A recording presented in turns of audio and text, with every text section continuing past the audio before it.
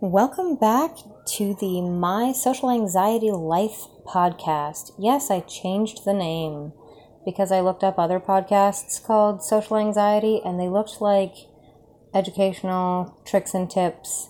And this is just about my life. This is not educational stuff. However, I would like to make it educational and maybe make this podcast a project where I go out into the world and I make conversations awkward, taking my anxiety with me, and just letting it be there while I have a conversation with somebody. And then I can come back and tell you guys how it went. Maybe it'll encourage some of you guys to do the same. I talked to my life coach today, and he told me that maybe what I'm seeing in other people when it comes to my social anxiety, if they give a look that looks kind of disgusted with something that I said, maybe they're not really listening. Maybe they're in their head saying, oh shoot, I forgot that, and they made a funny face at ya. Or maybe their stomach hurts and they're just trying to get through the pain so that they can end this conversation and go lay down. We don't really know what's going on in somebody else's head. I could tell you that I have something in my house that's furry with 4 legs and whiskers, and you could guess what it is. But it could really be anything, and I'm not going to tell you what it is. You can't read my mind, just like we can't read other people's minds either. I can't read yours. Even though I'm looking at your face and seeing those social cues that look like they could be judging me, or that they could be... I'm not even sure where to start there. I guess I'm really worried about people judging me or saying something behind my back or being embarrassed because something I said became the laughing stock. If I don't know things, I need to start asking questions. Same with you. Even if you feel stupid and you say, I don't know what ATM means, you type that into a chat, somebody will probably laugh at you and then tell you. And the next time that you go into chat, you can write ATM confidently, knowing that it means at the moment. It's not a big deal. So I just went over to my friend's place to watch her baby, and I decided to just talk to the baby. I mean, babies aren't going to judge me, right? And I noticed some facial expressions of the baby, and you know what? It didn't bother me. I wasn't anxious about what's the baby thinking of me. I mean, he got distracted and he looked over at a table twice, and then he got distracted again by the TV, and he made a funny face, and it was there was no anxiety because what's the baby thinking of me? Nothing. I mean, we could talk to everybody the way that we talk to babies. I mean, we might not want to get all high pitch and who's a very good boy, that kind of stuff. But we might decide to talk to somebody and just be like, hey, how are you? You know, and let them talk to you. And don't put so much pressure on yourself. You are not their world. They are not thinking about you. Now, change your life. And remember that people don't really care that much about you. They have their own lives. They're living their own lives. And if you want to be a part of their life, you just got to talk to them and create a relationship. And how do we create relationships? Well, we start by talking.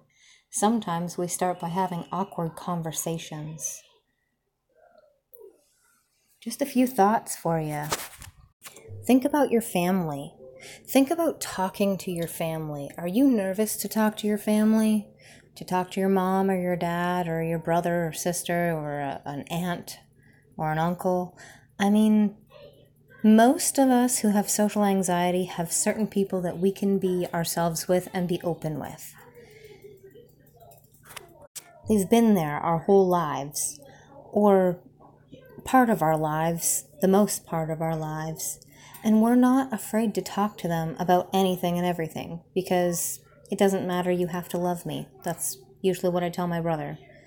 I call my brother when I need to talk to somebody and be uplifted because I'm feeling lonely, because I'm not getting connection with other people. And he says, "Oh, right, so now you talk to me." Yeah, because you're my brother and you have to love me, and I don't care if you judge me. We grew up together. Tough luck on him, right? Think about those relationships. They took a long time to build. And now you're okay to talk to them about anything. Think about how new relationships are going to start. My in-laws invited me over for dinner the other day, and I said yes. And when I first met them, my very first encounter with them was really scary. I didn't say anything. Every time that we went over there, I opened up a little tiny bit. And now, I don't like to call him my ex, so let's just give him another name. I'll give him another letter, how's that? I'll call him J. J sounds like a name, and it's a letter. So, Jay's parents and I talk more on a regular basis now than we ever did. And I can get along with them. I can have a conversation with them. Sometimes it's awkward, but we get past that. And sometimes it's flowing and I can relate to things with them. They repeat a lot, but then again, so do I. You probably repeat a lot too. And if you had more people to talk to, it would sound less on repeat for your friends or for your family, because you would be able to tell 10 people instead of 3. Be lucky that you have the people that you do have, but open up just a little bit to other people. Let's think of some safe topics. Safe topics like maybe your favorite animal and why, or an experience that you went through like going to the zoo. And you know what? I'll tell you a safe topic. My kids are safe topics. Work is a safe topic. My hobbies, dreams are safe. Because dreams haven't happened yet. And maybe I don't know everything about the place that I want to go. I'd like to see Egypt someday. I'd also like to see the Eiffel Tower someday. Why? Where are they on the map? Let's actually get into those places, you know? I don't know a whole lot about them, but if I'm gonna go, I could definitely do some research. I don't have any plans to go right now.